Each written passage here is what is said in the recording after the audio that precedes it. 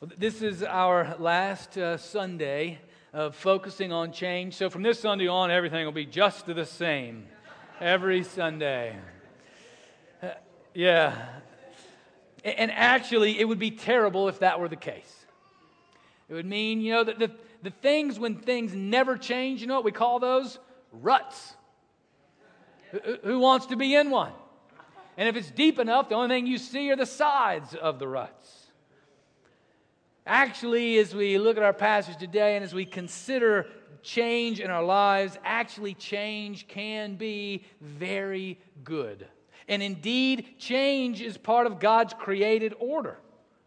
Consider the creation. God created change to occur day and night.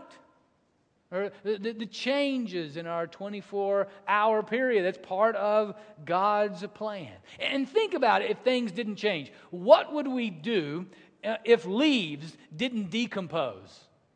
What would we do with the tons and tons of leaves that would then gather? How would we get rid of them? Yeah, we'd have to burn them. And what if we didn't have seasons? There's two parts on the earth that don't have seasons. Two general areas, and we call them deserts and polar ice caps. And not too much happens there. And even, really our body is a wonderful illustration of God's creative genius that allows for change and not other. You may have heard that it's said that in a sense, in our whole body changes every 7 or 10 years. That every cell changes. Well, according to the Stanford Medical Review, that's not exactly the case. There are some cells in our body that never change. There are certain brain cells that we've got those cells when we're born, and they're with us hopefully all the way through life. Some of you are thinking about some of your activities at times that may have killed some of those cells, and you're regretting it now.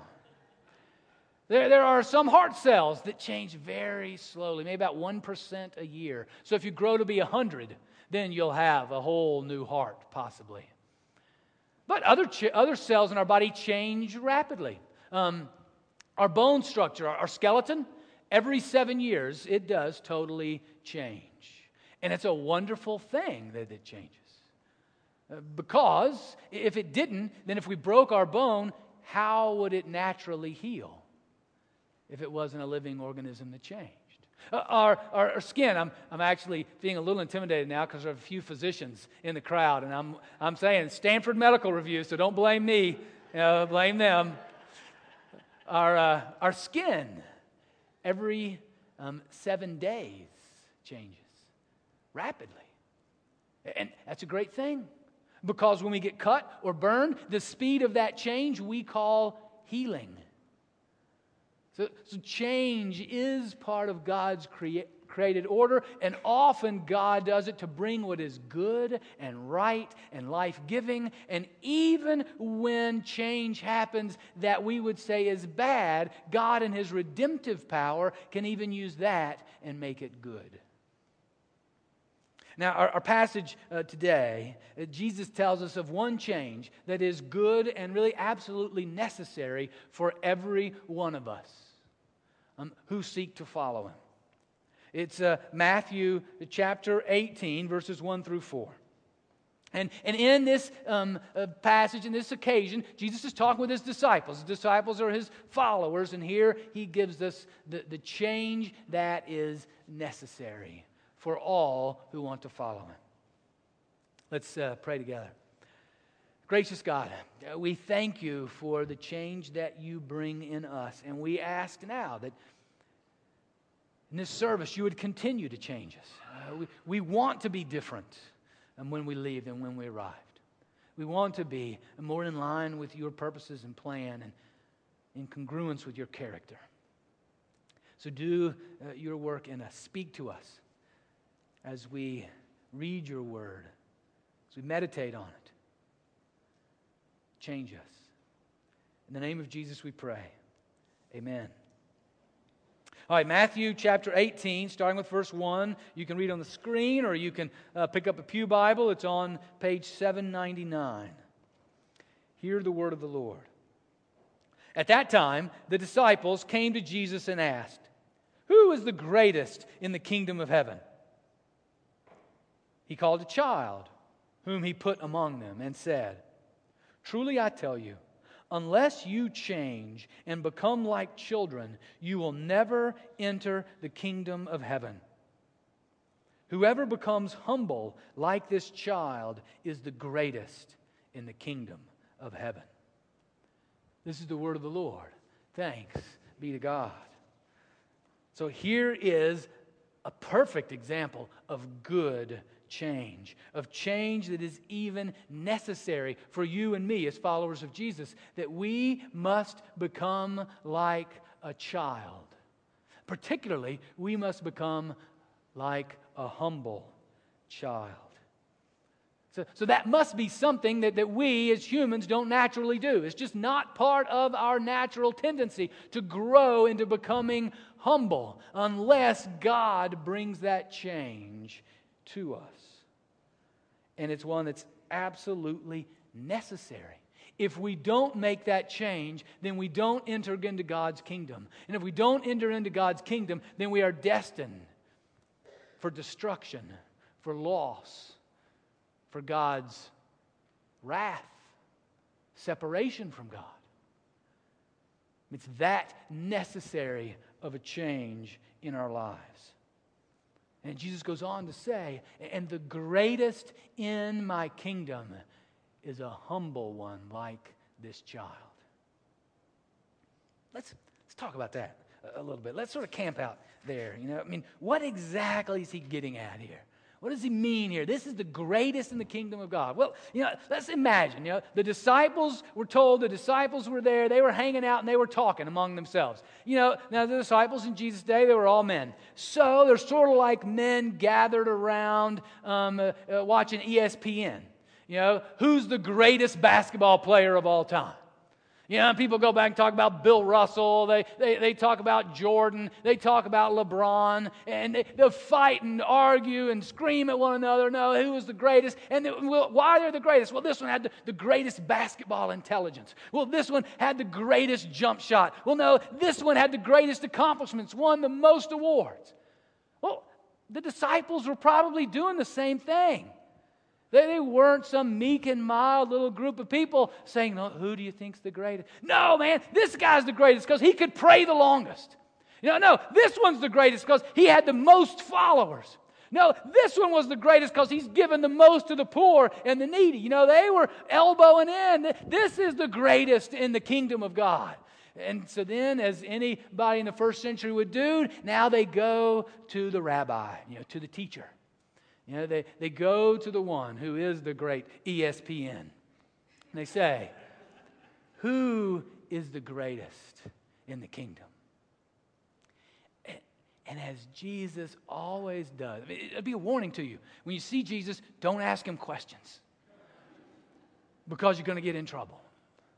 He's going to give you an answer like this one. They're asking, who's the greatest? Who's the top one? Who's the one that's going to get the most rewards? And Jesus walks over, grabs an unsuspecting child, and plops him right in the middle of him. Says, "He is. This child right here.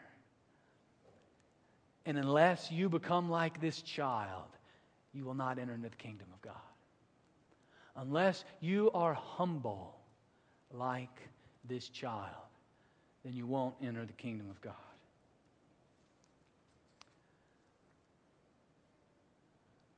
What do you think that looks like, that kind of humility of a child? Now, some of you are saying, "I don't know many humble children." He didn't say be spoiled like a child. He didn't say have a temper tantrum like a child, but humble like this child. Now, this is one of the fringe benefits or one of the real problems of being a pastor's child. But if I'm at home and doing study or just praying through stuff, and often it happens in the morning. Well, Hannah got up this morning or this week on Wednesday morning, and I was working through this, and she came in to have breakfast because she was headed out to work. Hannah's my oldest daughter, and so I asked her, "What do you think? Jesus meant when he said, you got to be humble like a child. And I promise you, it was an honest question. I was not trying to get any additional parenting in at that time. And she gave a good word. And that she said, there's a simplicity to children that enjoys where they are and what they're doing, when it's in line with them. She had just babysat some girls down the street, and that was the story that came to mind, because one of them, when her mom came home, said, "Mom, this was the best day of my life because we went to the pool." And said, there's just some simplicity of purpose and joy in a humble child. We talked about it a little further. A humble child has needs and is willing to let you know those needs. There's no pride of I can do it myself in a humble child. Now, they grow up fast. But think about the adult things that get in the way of us letting our need be known. Whatever that is, that's not humility. It happens all the time. Every street in America that has children on bicycles, this happens. It happened just last week on my street. Child driving down the street on a bicycle, fall over, skins their knee, they're holding it in, they look up, and then what happens once they see Mom? Mom! I fell. Oh, I'm sorry, don't be scared. I fell, I cried, oh, it hurts, Mom. And they run to Mom. Everybody else, as if they almost don't exist. Or if you have been a child, are a child, have children, another one. In the middle of the night, you have a nightmare. What happens? They run beeline to Daddy's bed. Daddy, I had a nightmare. That's beautiful. In our fallen humanity, that we, as a humble child, make our needs known to God and make our needs known to one another. That's part, I think, of the humility of a child. There's one time in Jesus' healing ministry that 10 lepers who were ill, they came to Jesus and they said, "Jesus, we need help. We're sick. We need you to help us." If you're taking notes, you can go look at it in Luke chapter 17. And Jesus said, "Okay." And he healed them. And Jesus tells them, the 10 go away. And then eventually, one comes back. And says, "Jesus, thank you for healing me." And falls at Jesus' feet. And Jesus even makes a comment. Weren't there 10 that were healed? And yet only one came back. Only proves the point. It proves the point, sort of a double whammy here on change. If we face change that causes pain, that causes struggle, that causes fear, then we all run to Jesus. Right? In facing illness and facing pain, it was 10 out of 10 that were running to Jesus. But in healing, it was only 1 out of 10. To come like a child is when we face the change in our lives of fear, of pain, of struggle. That change God uses as we are to teach us how to learn to be a humble child and cry out to Him and to cry out to one another. That's the change that we need as we're learning to be like a humble child, being greatest in the kingdom. Now another thing, as we talked further, another thing that a humble child brings. Again, this is a humble child. A trusting obedience. I told you, they grow up fast.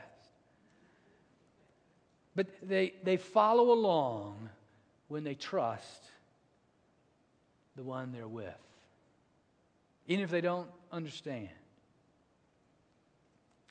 have a colleague in ministry who on one day off took his youngest son to an amusement park.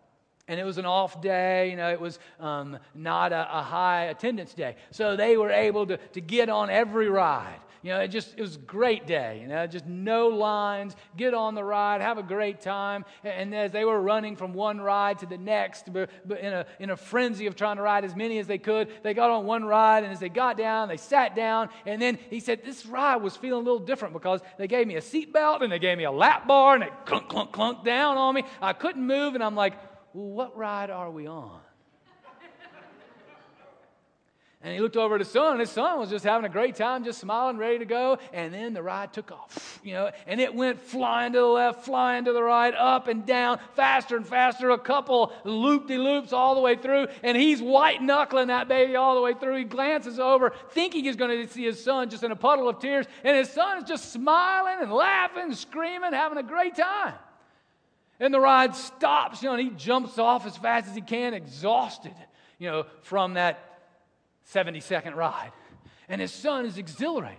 And his son's like, Dad, let's go do it again. And his dad's looking over at him saying, why? Why would you even get on that ride to begin with? And the son goes, because you did, Dad. Just going along. Wherever Dad went on this day is where he was. Isn't that a great picture for a humble child following our Heavenly Father? Wherever you are, even if it involves seatbelts and lap bars, we're on the ride in trusting obedience.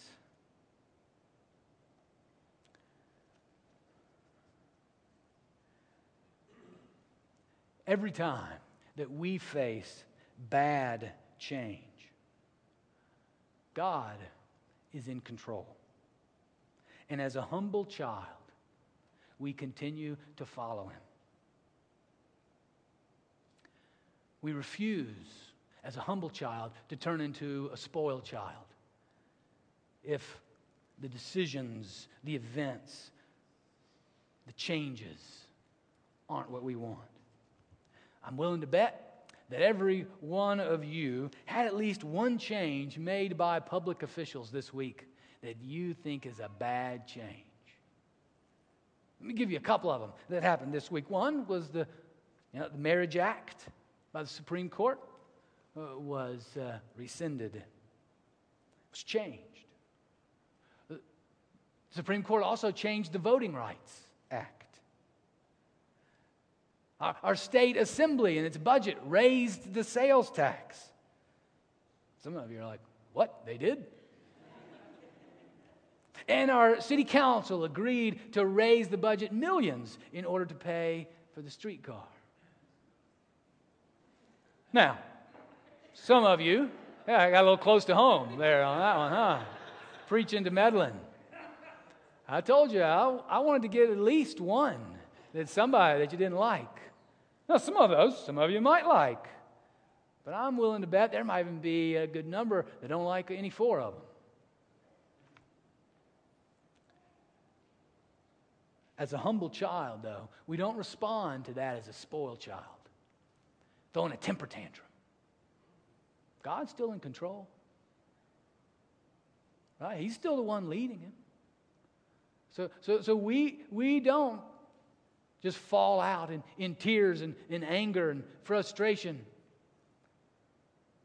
We continue to serve God in righteousness, in love, in His beauty, as a humble child, seeking to be the greatest in His kingdom.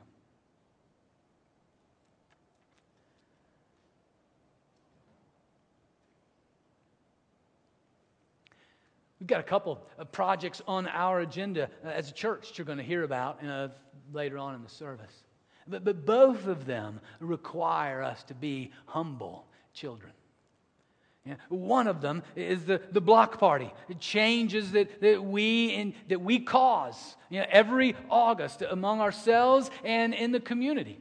The one that we have in our parking lot. And where we said, Lord, we need your help to pull this off. And we need the community's help. It's not even our block party anymore. It's the community's block party. And we want the whole neighborhood and beyond to come and attend. And we want to do everything we can for those that come who maybe that's the closest they get to any kind of church building, to be able to encounter someone who is a humble child of Jesus, to somehow reach out to be a witness to them of the love of Christ. We need God, you to do that. We need you to be the one at the prayer tent. Colleen Scheid will be out there, and anybody else that wants to join her in her, if you want a free Coke, just come talk to me about Jesus for 3 minutes. What I love about that is she doesn't say she's going to talk to them. She's going to listen. She lets them talk about Jesus for 3 minutes, and usually nobody stays for 3 minutes. It's a whole lot longer. And we've got alpha classes that are set up for folks that come to that want to participate. Last year we had 15 people who came to talk about Jesus who said, yeah, I'd like to go to that alpha class, find out more about what it means to follow Jesus. 8 people showed up. That's a lot better percentage even than Jesus had, and with his 10. And a number of those are among our number even today. And choosing to hang out with us and with Jesus together. And this coming August, what we're saying, okay, God, we want to give that month of August to pursuing this. So the sermon series is going to be, what difference does Jesus make? And you're going to be telling the story. Some of you will be telling the story of what difference Jesus made in your life. So go ahead, be thinking about it now. And we're like, this is a project that we can't make this happen. We do all that we can, but you've got to do it, Lord. The other that you'll be hearing about is the Kalubi project that we've talked about before. We partner with Sunlight Power and trying to go into some of the villages of the Congo that we'll hear in the details about, but to come in to bring the solar panels that can bring electricity and medical clinics and to help in that area of the world. How we as a church, a gathering of people, we're going to be the ones supporting and helping to carry out this particular mission all the way in Africa. God, you've got to do that. You've got to make that happen. Right, Alan? Yeah. Those are the kind of things as humble children. We come before God and say, you lead the way. You've got to make it happen because we can't. God brings about that kind of change in us and through us and then in our world. There is change that is absolutely good and necessary. To become the greatest in the kingdom is to become that trusting child, one who is ready and willing to cry out for help whenever we need it. We don't pursue change for the novelty of it. We don't pursue change because we're bored. That's sort of some of the change of this age. We pursue change because it is good and it is right, and it's helping us to pursue the ways of God. It's helping us to pursue the ways of righteousness and justice in a world that doesn't do that all the time. We pursue change for the glory of God so that we will be more like Jesus and be able to share him better with those outside the church who don't know us. May indeed God continue to bring change in our lives so as to change us to be more like him and to draw us closer to him. Amen.